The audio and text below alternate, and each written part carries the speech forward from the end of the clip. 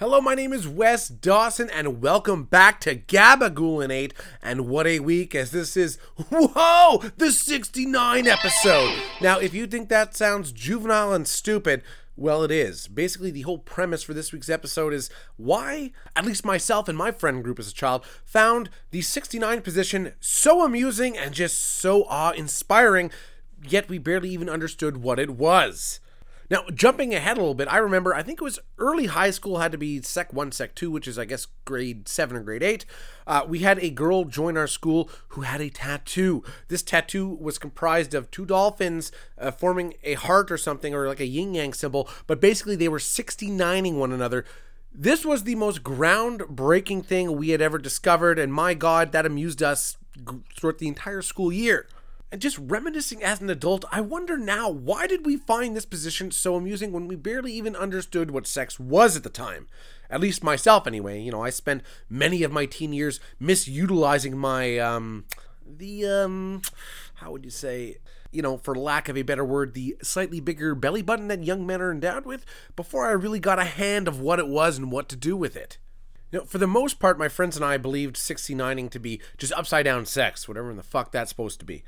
And that brings me to my next point, that kids are just really dumb. It's absolutely ridiculous thinking of things that I thought I could get away with as a child. You know, at the age of 9, kids thinking that they possess some uncanny ability to like verbally manipulate their parents is like only in your little fantasy world. That's typically why when people recount to me tales from their childhood, I always take it with a grain of salt and a giant boulder of, yes, likely bullshit.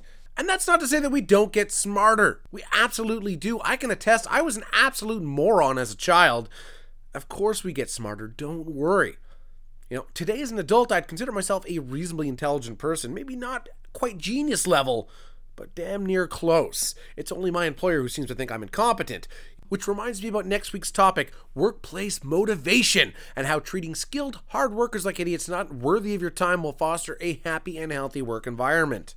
Alright, we're talking about the old nasty 69. Let's move on to some hard facts. So first off, if you're the guy, you want to be on the bottom of the 69 pile, okay? If you want to be a gentleman, otherwise, you nasty.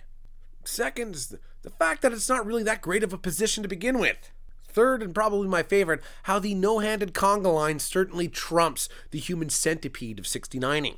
And of course, my last hard fact, I had this useless poster as a teenager of the periodic table of sex. And of course, 95% of these positions are not worth the effort, not to mention the high risk of the pleasure to broken penis ratio that's definitely not in your favor in these more acrobatic positions. Now on to shoot or pistol whip. Now, of course, this first example will be an easy pistol whipping as I don't want to shoot myself, at least not just yet anyway. And of course, I'm referring to the time when my friends and we would prank phone call the kids' help phone. Yes, one of the most morally corrupt things you can do, but we were, again, stupid kids. And we'd ask such revolutionary questions such as, why are balls so bouncy? And why do people masturbate? Of course, the best answer we ever received was a guy scoffing, laughing at us and saying, what do you mean, why do people masturbate? It feels good.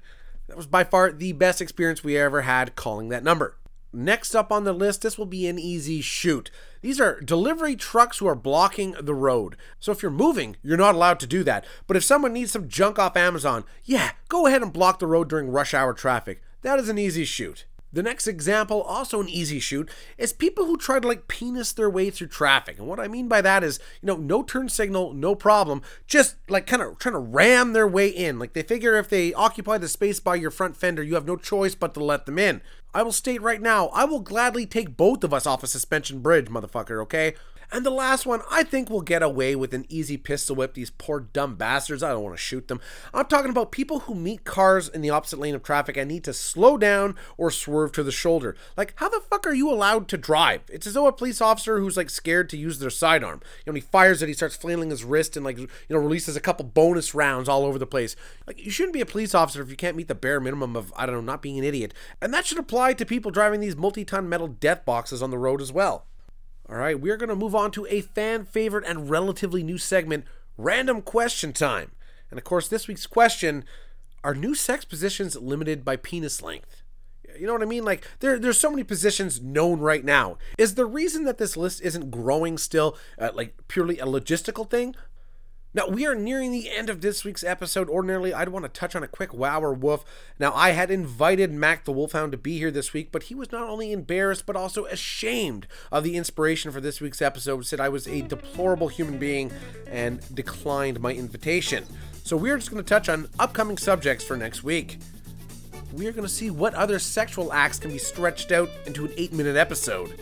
And also, I'm going to share some tips on how to apply the Kama Sutra, while also having a bum knee, a bad back, and a heart full of apathy. All that and more next week on Gabagool Nate. Please listen, like, share, and subscribe. My name is Wes Dawson, and I'll see you next Wednesday.